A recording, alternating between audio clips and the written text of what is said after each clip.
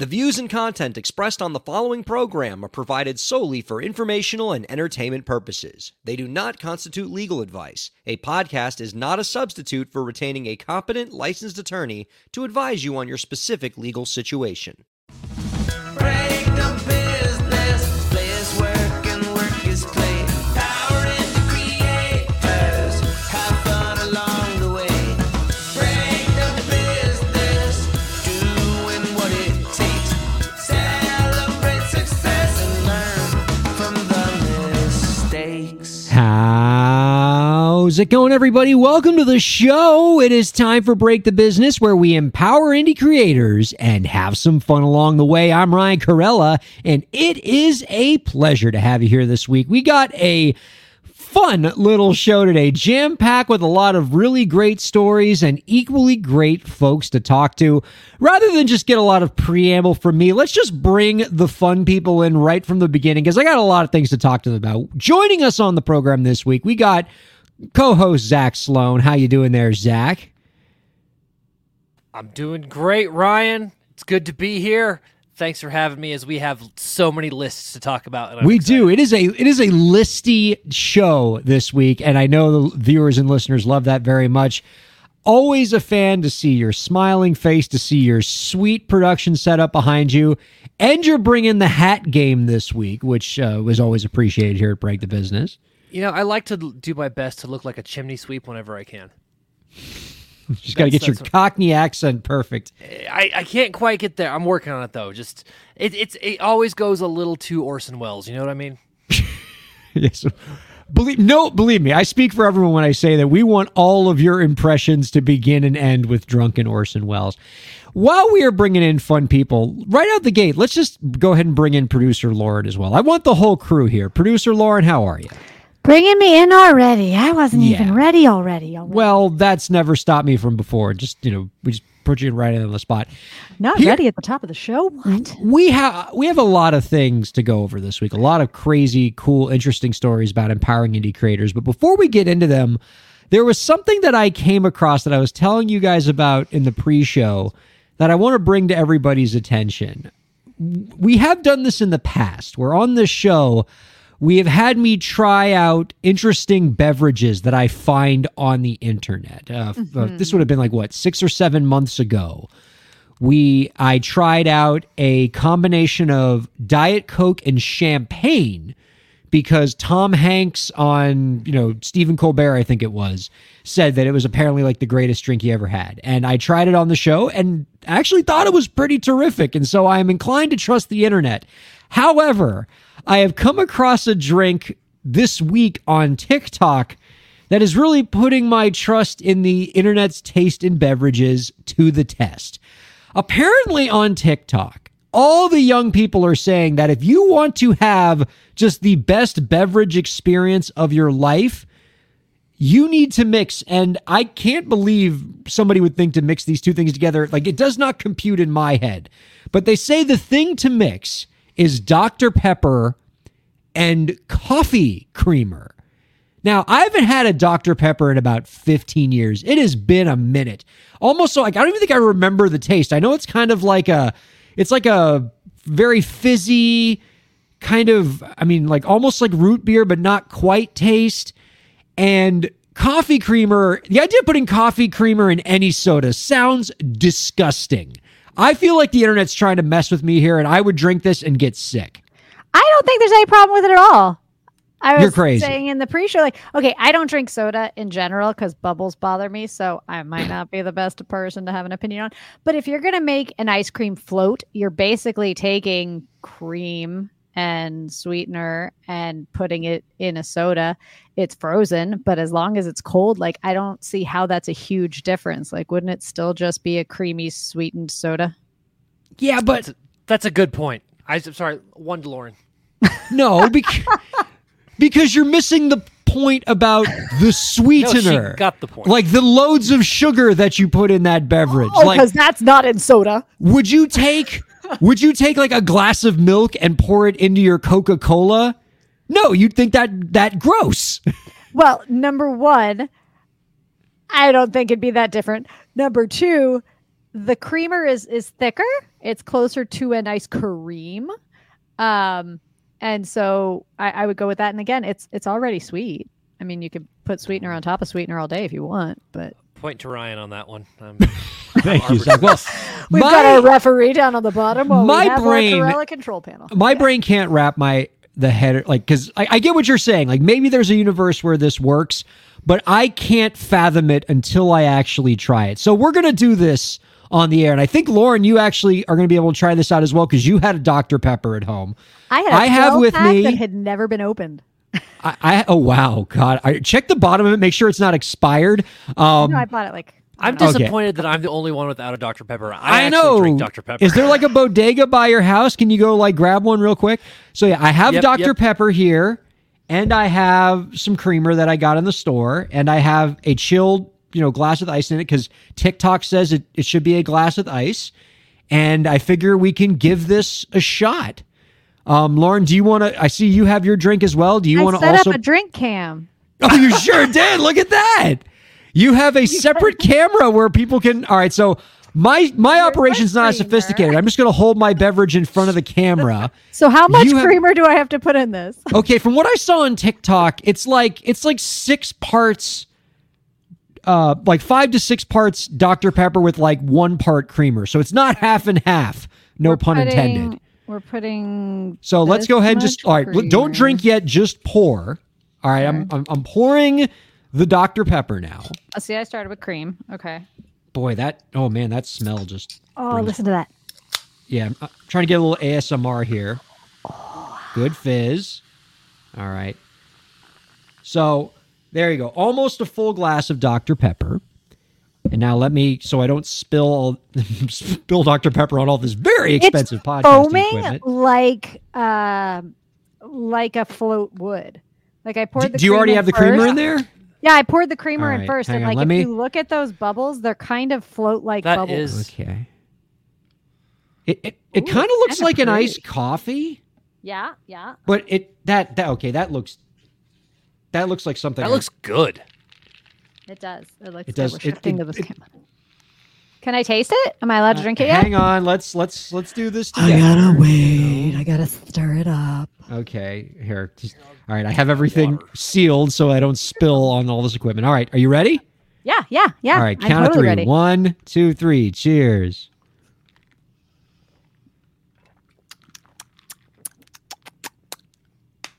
Oh my God, that's amazing. It tastes like soda with cream. That is so good. That's not even kind of good. That is special. It's special. Wow. It doesn't I like the cream gets rid of some of the bubbles, which is what I don't love about soda in general. Like I know I'm the only person in the world, right? I don't like bubbles, but it softens the bubbles. So it's a nice, sweet, creamy, Dr. Peppery drink. it tastes like it completely changes the taste of the Dr. Pepper. Dr. Pepper, Zach, you know, you're something of a Dr. Pepper aficionado. It has a very unique taste among the sodas. Like nobody would mistake a Dr. Pepper for a Pepsi. And I'm which telling is why you, it's far superior. You could blind test me and I'd be like, I don't know. I'm telling you, like if you put coffee creamer in your Dr. Pepper, I mean, it just tastes like a float. Like a float. Like a Coke float, but not even like a Dr. Pepper float. Like this completely changes the complexion of the Dr. Pepper in a way that is very pleasant. I am shocked by this. They're like flavorful, creamy bubbles. And yeah, and it does like significantly change the carbonation. And it looks like an iced coffee. Oh my gosh. That is very, because like Dr. Pepper has, you know, I don't want to attract the ire of Dr. Pepper fans because I know they're a passionate bunch. So I we're tread. here. What's up? I tread carefully. Dr. Pepper can have kind of a harsh taste, and I say that in the nicest possible way. Like it's not it's like not good a smooth. scotch. Yeah, it's not a smooth drink. You know, it kind of hits you in the mouth a bit in a good way. And what I'm saying is, with the creamer, it softens it a lot. Yeah, super soft. I like it, and I'm not a very smooth drink. Oh my! You know what I'm thinking? You really want to have some fun with this? a little bit of like Irish cream liqueur, maybe a little like a Kahlua, something like that, you got yourself a party. I don't know. All right, I'm gonna think about that while we do the next segment, and I'll see if I can think it, because like that might not be the alcohol that wants to mix into that. Dude, I think Ryan has made the perfect cocktail years after I quit drinking, and I don't appreciate that. Oh, no. Bummer. All right. So, Lauren, by the end of the show, see if you can get us like a nice drink recipe involving what we have so far. All right. Because you are the mixologist around here. So I have a license somewhere. Now, the other problem is like trying to not get gassy on the microphone after the cream didn't kill the bubbles? We didn't just, I don't know. Okay. Hang on. Oof. He's going to burp it up the drink the show. Is not for the Zach, faint of heart or for the lactose intolerant. I'm good. We need you to fill in the burp gaps, I guess. I'll do that. The first story I wanted to talk to you guys about this week is a one-time segment that I would like to call Jimmy Buffett is a stone cold badass businessman. Why does this have to be a one-off? Well, I mean, because I only have one example of this. If you can find me weekly examples of Jimmy Buffett being a stone cold badass businessman, then we can do this every week. But so far, I just have one example. Okay. We did lose Jimmy Buffett recently, absolutely crushing. You know, all the Gen Zers like to say there's no such thing as a good billionaire. Can we let Jimmy Buffett in? Can he be the one good billionaire? Because he's just an utter delight, and I love all of his music. And Lauren, our dad, have we checked on him? Is our dad okay? Because it's been like we've had Jimmy Buffett playlist nonstop playing in the house for the last week. Like he was out today in the pool with Jimmy Buffett playing, and I heard for the first time his new song that just came out, that didn't come out till like post-mortem, really, that he did with wow, I'm brain dead right now with the Beatle. Paul McCartney? Did you do it with Paul? Yeah. No, we did it with Paul. Okay. It's called My Gummy Just Kicked In. And if you have not heard this yet, it is awesome. It's like, I don't know where I'm going and I don't know where I've been. The only thing I know for sure is my gummy just kicked in. And like the two of them jamming this out, it played today. And I was like, oh my God, that's the song. And it's like, I like it. Okay, now, there's a Jimmy Buffett song I might be willing to cover. There's my Jimmy Buffett badass song right there. I would love to hear some Zach Sloan Jimmy Buffett covers. I feel like you would do the man justice. Now that's doubtful, but I want to hear this music business situation. I mean, we are a entertainment business podcast. So if we're going to acknowledge Jimmy Buffett's greatness, it needs to be through the lens of business. And as the segment implies, he was indeed a stone cold badass businessman. And to me, there's no greater example of this than the recent story that came out in Billboard talking about how he would negotiate his amphitheater deals. Oh. So to give you an idea of how crazy Jimmy Buffett was with this, you should know that when most very established top-tier artists do deals with amphitheaters to play at an amphitheater, the deal that they usually strike with the promoter is a 90-10 split, where 90% of the ticket sales go to artist and the remaining 10% goes to the promoter. And that's usually the pretty common split. I'm going to ask each of you now to guess. If that's the deal for like the top tier best possible artist is 90-10, I'll ask each of you, what split do you think Jimmy Buffett got, Zach? He got 100, and here's why. He would say, listen, my fans drink like no other, and you will crush concessions. So you think the answer is 100 because of concessions? You're not calling this segment Jimmy Buffett was a badass because he took less. Like, there's only 10% more. Our stone cold badass businessman, 50-50. Yeah. What do you think, Lauren? Unless he came up with, some justifiable reason, like I didn't need 100, I'll take 80. You take a bigger percentage and book me more often, or give me something else on the side. I don't know. He says, we'll go 50-50, but I get 100% of the beer sales. Oh, that'd be smart. Now he knows his people drink. He knows his people. In true Jimmy Buffett was a stone cold badass businessman, Zach, you were closest to being right, and you even got the reasoning right.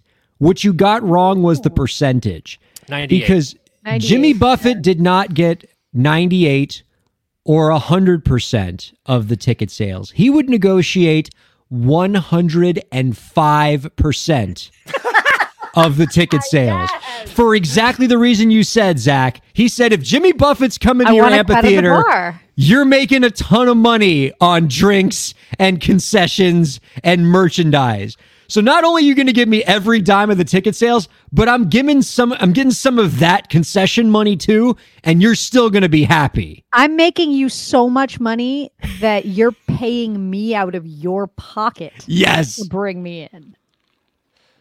I mean, hey, Buffett. you have to be, you can do that once until you proof of concept, right? But if he did that regularly, it worked for venues and for him, not just like hey, I made a good deal for myself. Like they had to have made enough money off of him that it was worth it to them. So like you said, go him. And when you are the kind of artist that has a fan base that comes to your show ready to buy merch, right? Because you don't just go to a Jimmy Buffett show to take in the music, right? Jimmy Buffett is an experience. He is an economy. Right. And if you're going to one of his shows, you're definitely drinking. You're taking home t-shirts and merchandise and all of the accoutrements that come with a Jimmy Buffett show. And promoters know that and venues know that. And so they're going to be willing to give you the gate plus another 5 points because they know they're going to still make a great deal on merchandise and things like that. That's a great... This is the women to blame merch section. Wow. So for the viewers and listeners out there, Lauren just posted some really cool Jimmy Buffett merch. Lauren, weren't you at like a Jimmy Buffett thing recently? I had to stop by Margaritaville and toast to the late, great Jimmy Buffett. My nutcase. I was kind of disappointed that my margarita was not in a margarita glass, but I do promise that both of those were margaritas. And everybody put their little memorials to him. And I don't know, is it just scream? I'm a Floridian to like have these things, so that's us toasting. Oh wow, that's definitely not a margarita glass. It actually looks a lot like It's like my a Dr. hurricane Pepper and glass. creamer glass. Yeah, not right. But Didn't they know that was a Dr. Pepper creamer glass? What were they doing putting a margarita in there? that you would think at Margaritaville they would know how to serve a margarita. I mean, maybe that's just me. Now, Ryan, I have a question. Did Billboard address the merchandise fees and splits that artists have with these venues? Because one thing that I have followed recently is more and more venues are taking a cut of merchandise, and that cut is getting bigger and bigger. All of them do, yeah. So if the thought process is that, fine, we'll pay you 105%, what is the cut they're taking off merch? Was that addressed?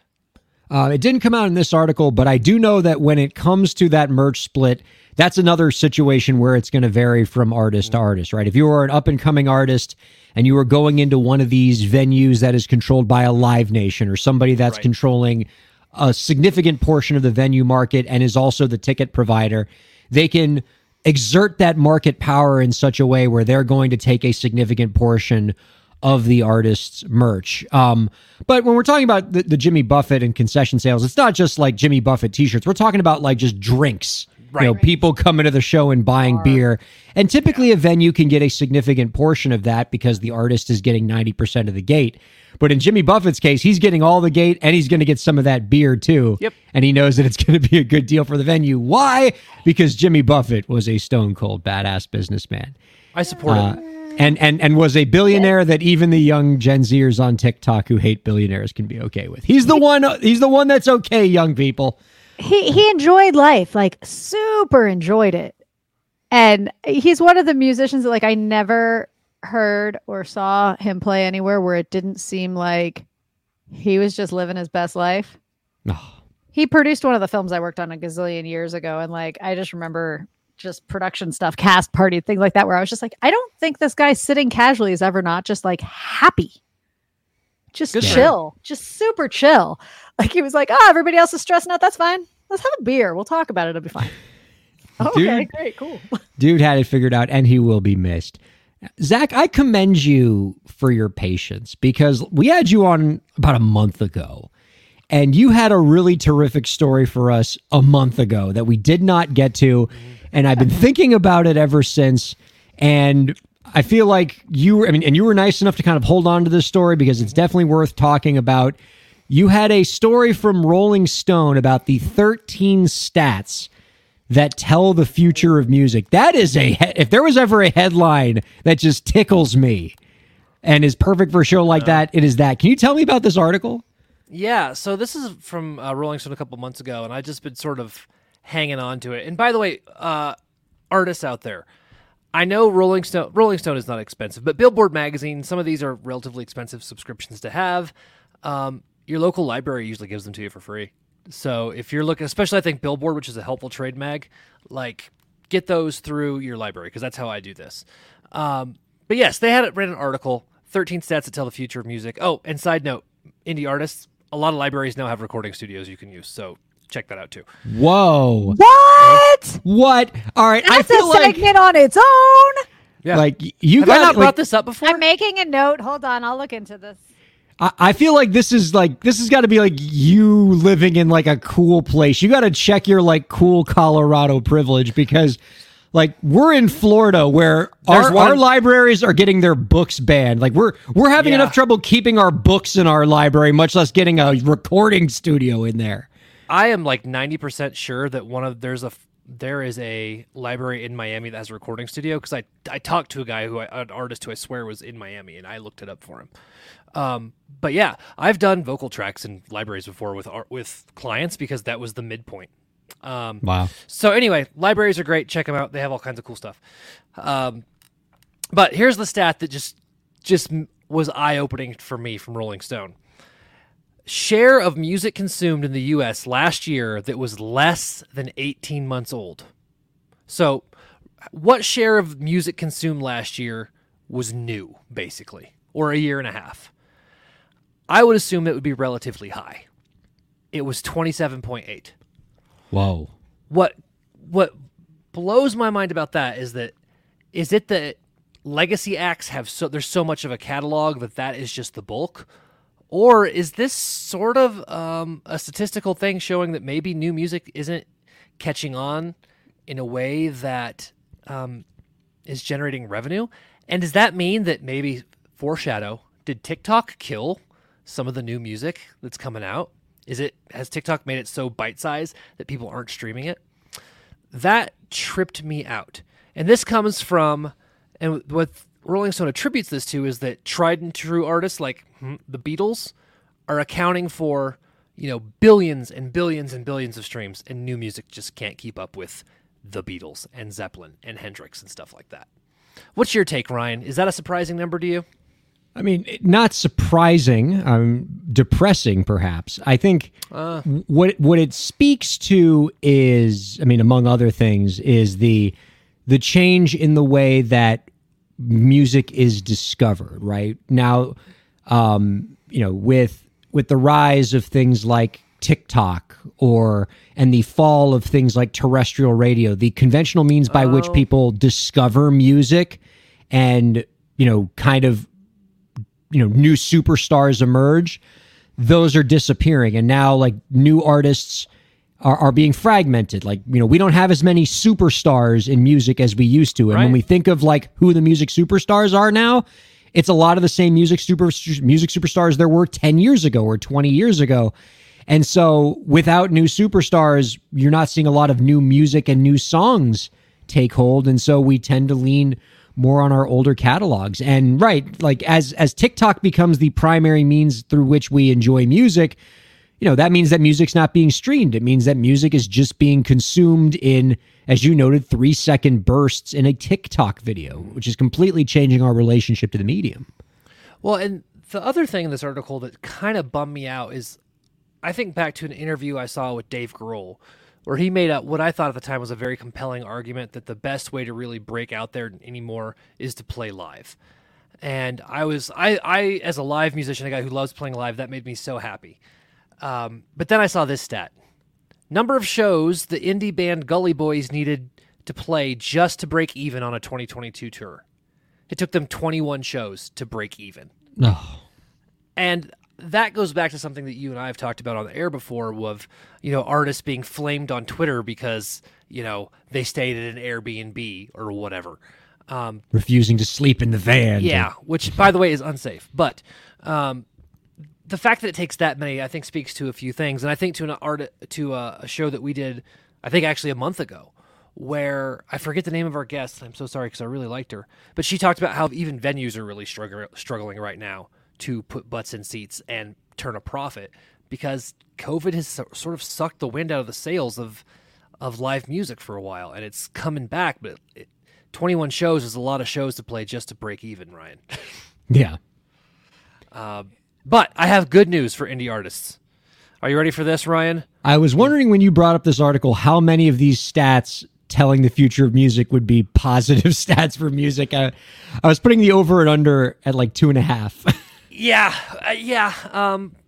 But this is my favorite one. I gotta adjust my iPad here so that I can look at the whole number. $1,780,000. So 1.8 billion. Let's just call it that. Estimated amount of recorded music royalties generated by DIY or self-uploading artists. Whoa. That is something that's interesting to me. So my question is, who are these people? Because I know a lot of self-uploading artists and a lot of DIYs. And is it just that there are 10 billion of us and collectively we're making 1.8 billion? Because I don't know anybody who's... Actually, I know one band who's crushing it. But other than that, who's making this money? Ryan, you are the lawyer. Tell me who's making this money.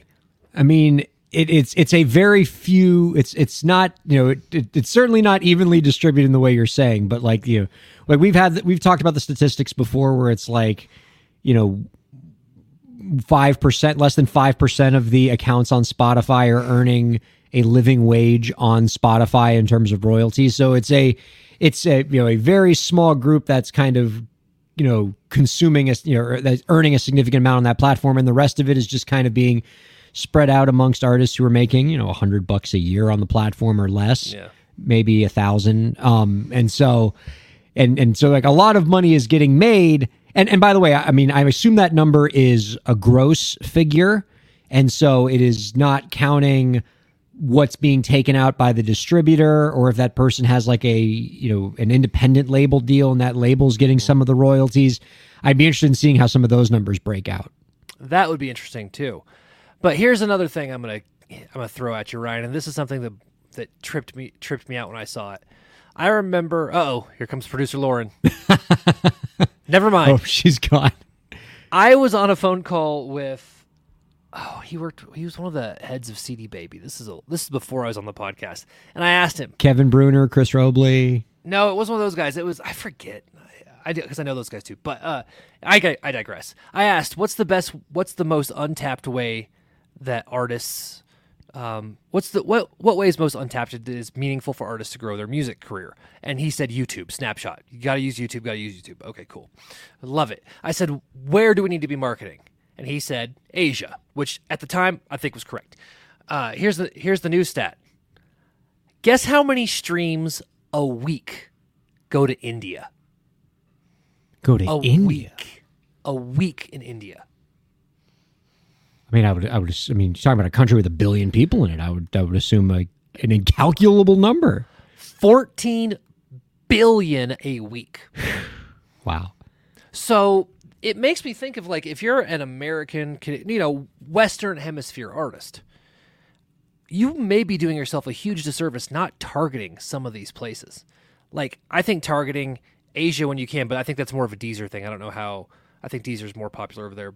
But targeting Asia, targeting India specifically seems like a place that I don't hear of many American artists targeting. And as you said, Ryan, there's 1 billion people there. So I just think it's worth thinking about. Ryan, what are your thoughts? Any countries that I'm overlooking?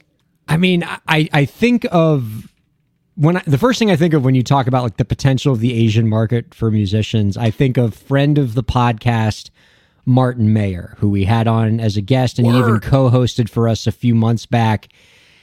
He is known as Canada's Prince of Piano, and an exceptional piano player, but where he actually made most of his money and has most of his fame is in China, because he his music became very popular over there. And apparently, like, whenever he would go to the Far East to play China, he would pack them in. And, you know, I'm sure he would have never came across that opportunity if he didn't think to look to that market. So much of what musicians do is focused on how do we pop off in the U.S. But you're talking, you know, but if you can attract that, you know, the Chinese market, over 1 billion people, India over 1 billion people, there is a market over there that is perhaps not as competitive because, you know, there's not as many Western artists that are trying to make it happen over there, but there could be potentially a huge demand for that Western music, a demand that's almost as strong, if not stronger, than the demand right here at home. And a lot of artists aren't going for it. That's really insightful. And I think it's something to consider. And even, you know, one thing I do love about the age of music we're in is I feel like genre is not really important anymore. I don't have any problem making a rock record and throwing synths on it. I don't mind, you know, if the opportunity presented itself, I would throw a hip hop artist on one of my rock or singer-songwriter records. I think it would work just fine. And the fact that genre has, I think, in a good way, diluted itself to where it's just music, why not try and reach out around the world? There's a fantastic TikTok and YouTuber who, name escapes me because I didn't think about it till just now, but he got his break on TikTok, YouTube by doing a series where he would just do a hip-hop song and he would collaborate with random countries. He would spin a globe, bam, I'm finding somebody from Zambia, and would find a collaborator, and that's what got him some recognition YouTube and, you know, blew up his channel. So I think looking around the world is a fantastic way to try and build your career. Now, Ryan, I'm going to give you a positive stat and then a stat that completely undercuts that positive stat. Are you ready? Okay, but we want to do it in this order. Give me the positive stat, and then when you're about to give me the negative stat, I'm going to take a swig of this Dr. Pepper cream drink to make myself feel better. I mean, they're so, like, this thing is so sweet. I'm, like, wired. That thing's half gone. You just look at this guy. It tastes incredible. And, like, I'm looking at the nutrition information on this drink. Don't do that. That's the bad news. This has, this has got, like, I didn't know that Dr. Pepper has, like, 9,000 calories. Like, this... Like, I was thinking, oh, this could be like a nice little, like, you know, sweet treat at the end of the day. No, this is like a whole meal that I'm drinking. Now, it's like a protein shake without the protein. Ugh. I'm not 100% sure if this is accurate, but in my time in Texas, I heard the tales that Dr. Pepper was once marketed to the military as a meal replacement. There you go. Anyway, sorry. So give me the positive stat, then I'll drink my drink, and then we'll go to the negative stat. All right, I'm going to give you the faint and then the right cross. So, 10,100 artists on Spotify specifically made more than $100,000. Okay. Now that's a small number, but that's still actually more than I thought it would be. So that's the good news, Ryan. There were over 10,000 artists who made $100,000. That counts for 0.11% of the total artists on the platform. Oh God! So the number's even worse than I thought it was. You were supposed to warn me. I was going to be able to have my drink first to prepare myself. No. Gosh, that's rough. I don't sugarcoat anything for you, Ryan Carella. That's what the drink is for. Yeah. Okay. So these stats go on to tell this story of good, bad, good, bad. But I think what the ultimate tale here is that, as you have talked about in your book and on your show for years, is innovation is key. Being stagnant and just trying to break into Cleveland and New York and Los Angeles and all these places as a live act, or even just as a streaming act, or blah blah blah, is probably not the way. You're going to have to diversify, and you're going to have to look to other markets, because doing it in one or two places ain't going to cut it. I'd like to keep this conversation going about changes in industry trends. I want to talk about it through the lens of TikTok and music video, but let's take a quick break and then we'll pick it up from there. One, to allow us to compose ourselves, and two, because my dog is scratching at the door, and I got to either let her in or let her out, depending on which side of the door she's on. So we all know you're getting another Dr. Pepper. Oh my God, absolutely. All right, we'll be back in 2 minutes. Don't go anywhere. Keep checking out Break the Business. Ryan Carella here. I hope you're enjoying the show, and I hope that you're getting a lot out of it. I do what I do because I care about creators like you. A lot. I've dedicated my career to helping creative professionals, entrepreneurs, and organizations move forward. I do it by hosting this program, and I'm also proud to do it in my legal practice. If you're a creative professional looking for solutions-oriented legal services to help you further your goals, I'd love to help. My firm RKPA does contracts, commercial law, copyright, trademark, and more. Visit rkpalaw.com to learn more. That's rkpalaw.com. Ryan A. Corella, PA, Miami, Florida.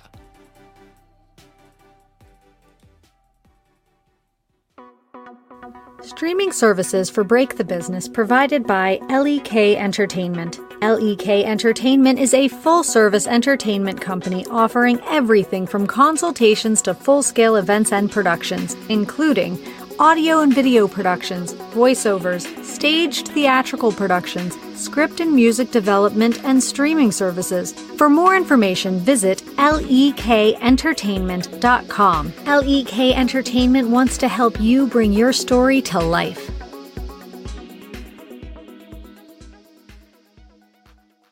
Thanks for supporting Break the Business. If you have a question or topic that you want us to discuss, email us at breakthebusiness@gmail.com. You can follow the host, that's me, on Twitter at RyanKAIR, and you can follow the show at the BTB Podcast. Be sure to subscribe to the show on Twitch, YouTube, and Facebook, and on all major podcast platforms. And now, let's get back to the show.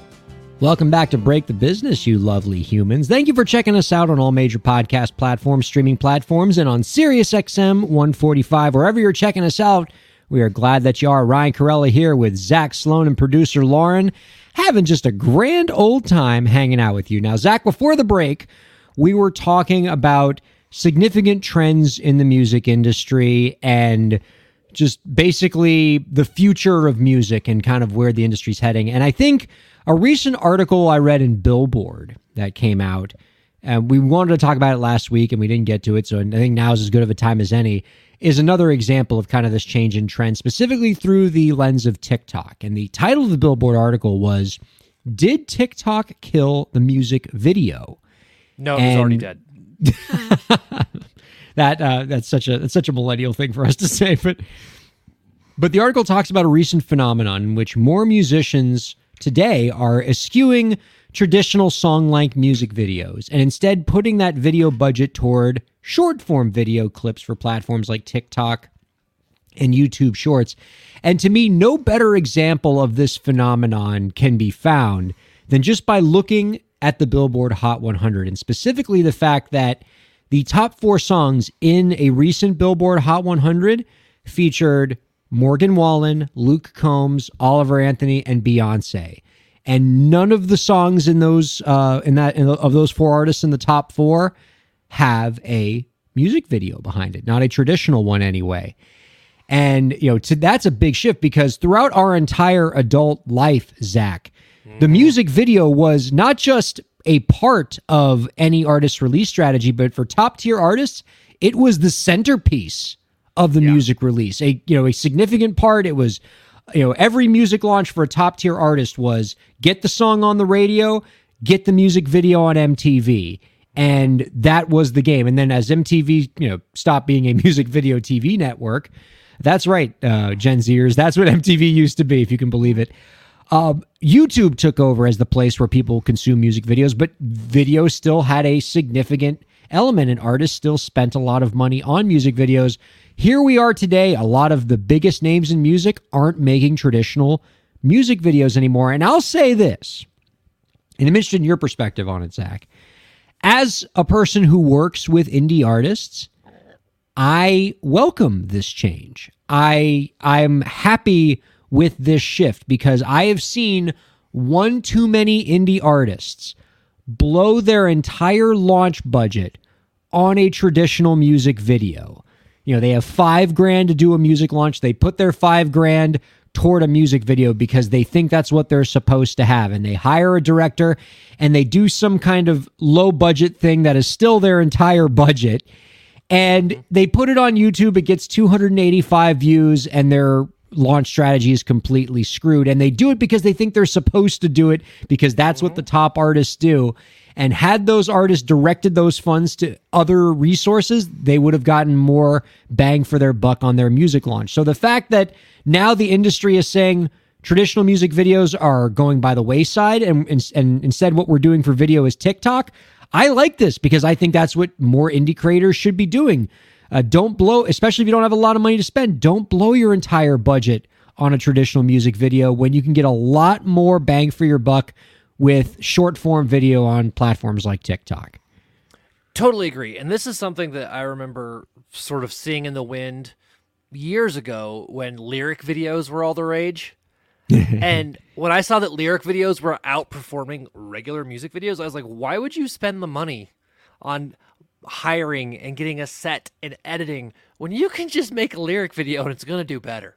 Yeah. And so I am with you. I actually completely welcome this.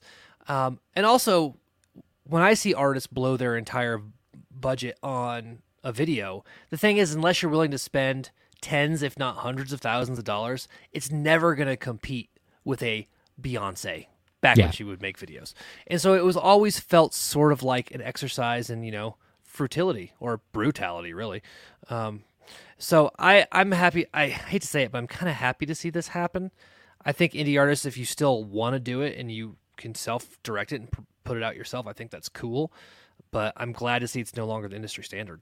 Man, isn't Beyonce herself kind of the most stark example of this phenomenon? Because this is an artist who a few years ago would release an album in which every single one of her tracks had its own music video that was very high budget, top directors, looked amazing. And now smash cut to today, she does not make a video at all for her latest hit. What a shift. Dude, the last CD I bought was Lemonade because I wanted to see the videos. Like, that's how far we've come. Like, I stopped purchasing CDs forever ago. But when Beyonce dropped Lemonade, I bought it. Yeah.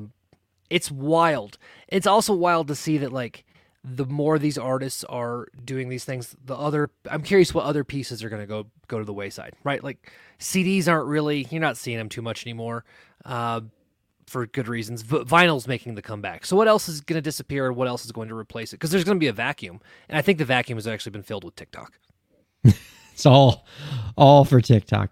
Well, here's one thing. But now I have a thought, because now I have to jump in, right? Lauren.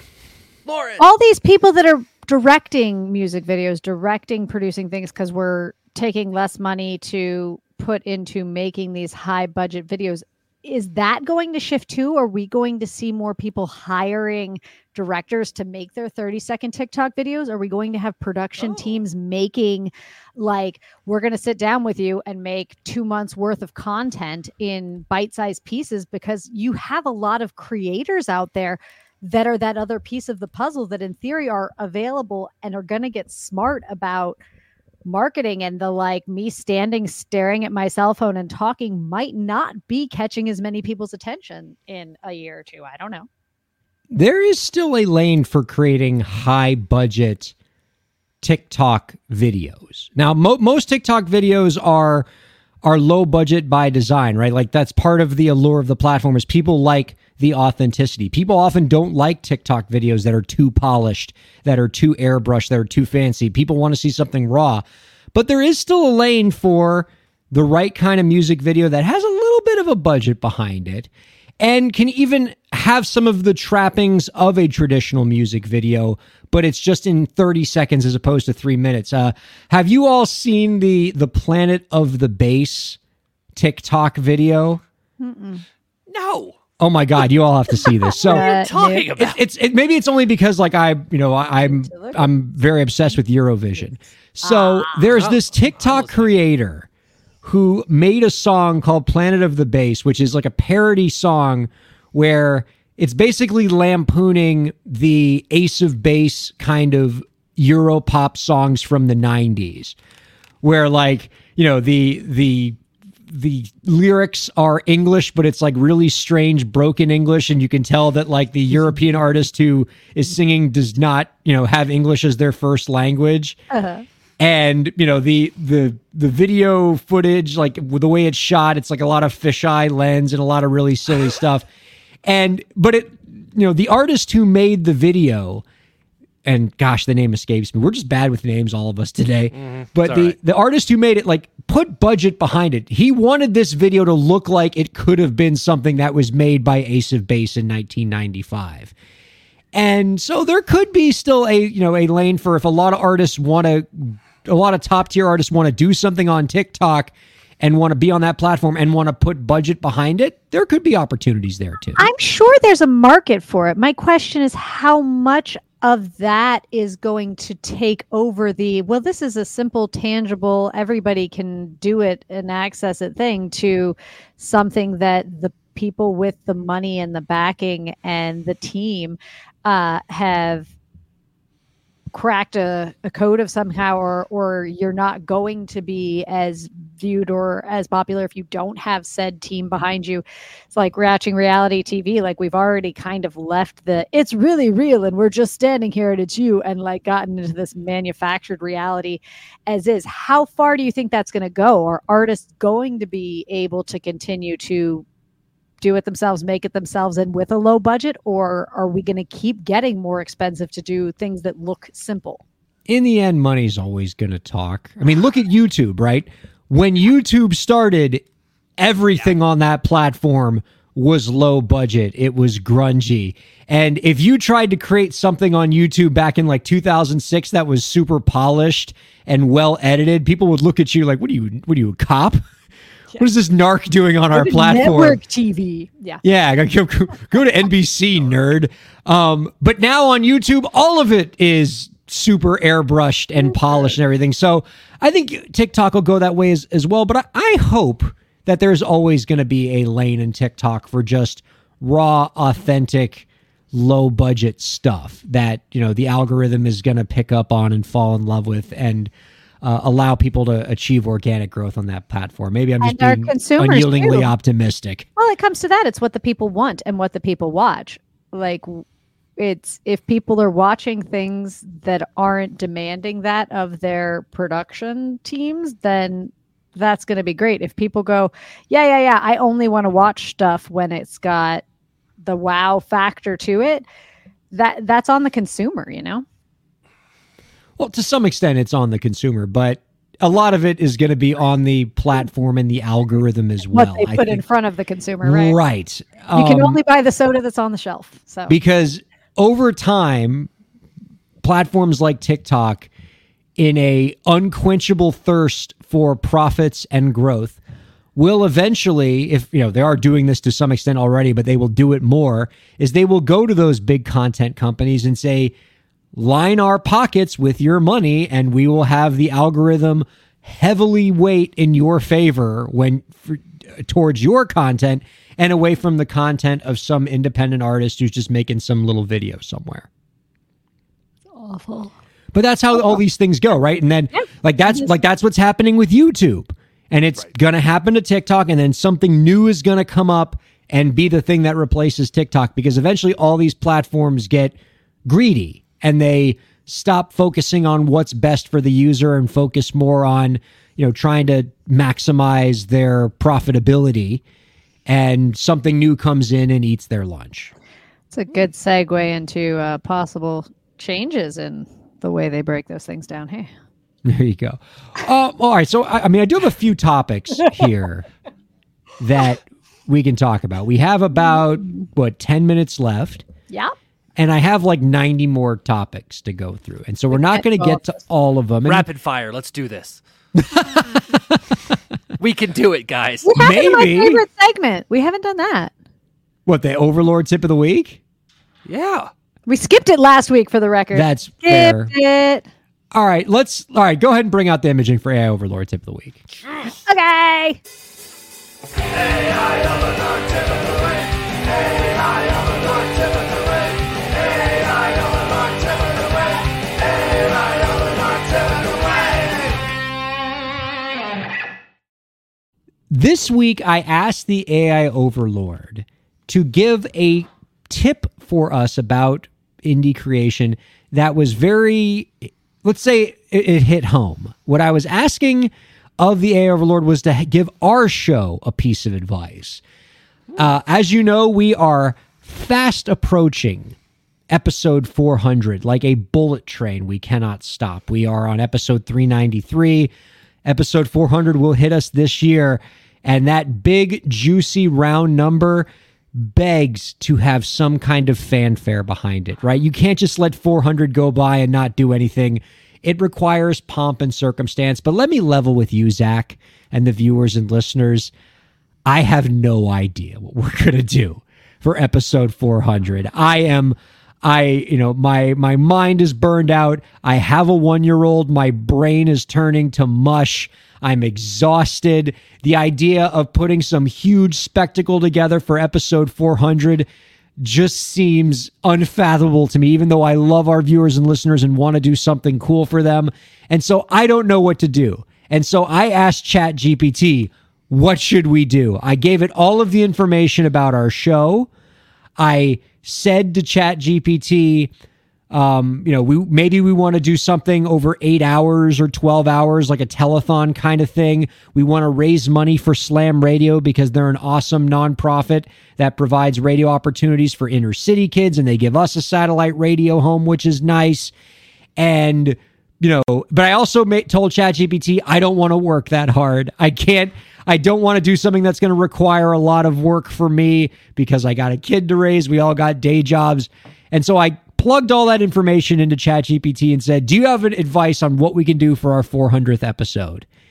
And it gave me like this incredibly long response. And I said, I don't have time to read that. Can you give me 100 words about what we're going to do? And so do you want to know what advice ChatGPT had for us? Give up? That's what he's got here. He said, I don't know. I bet it says fire Zach. Oh gosh, that's no. That's the ultimate gift to your listeners. The AI overlord loves you the most. Now here's what the AI overlord said. Quote, for your 400th episode, initiate with a recap of your journey and introduce the Empower the Next Generation theme. Ooh. Supporting Slam Radio. Oh man, it even gave us a tagline. Host 7 one-hour segments with influential past guests, focusing on their updates and offering advice to young creators. Promote live donations with enticing milestones. Include memorable show snippets, live indie performances, and an interactive listeners session. Feature a Slam Radio showcase highlighting beneficiaries. Conclude by thanking participants and donors. Throughout, maintain a donation ticker, updating amounts and showcasing donor messages, blending entertainment with your mission to support Slam Radio. Lot to like in there. That's fantastic. I approve. Not a lot of bad ideas. There's a lot for us to work with. And again, it provided like a detailed sort of synopsis of all of the things it mentioned, but I was too lazy to read. But I like the idea of interviewing past guests, making it all about the next generation. Like we talk about empowering indie creators, but let's talk about the next generation of creators, gearing it towards the young people, like the ones that are working at Slam Radio. Show snippets, clip show. That's always like a classic thing to do. Although that does sound like it requires some editing, so that doesn't sound fun, but people might like that. Bringing in musicians to do performances. We did that for the Break the Business telethon a couple years ago. That was really, really fun. And, having a donation ticker and providing incentives for people to donate. That sounds pretty good. I love it. I think that's way better than firing me. In fact, we might even invite you. That's right. Fire you? We intend to have you work for free. Yay! The opposite of firing. Firing, Look at his you face. get to His not eyes were work for free. I don't know how to react to that. Yeah. Yay! Yeah.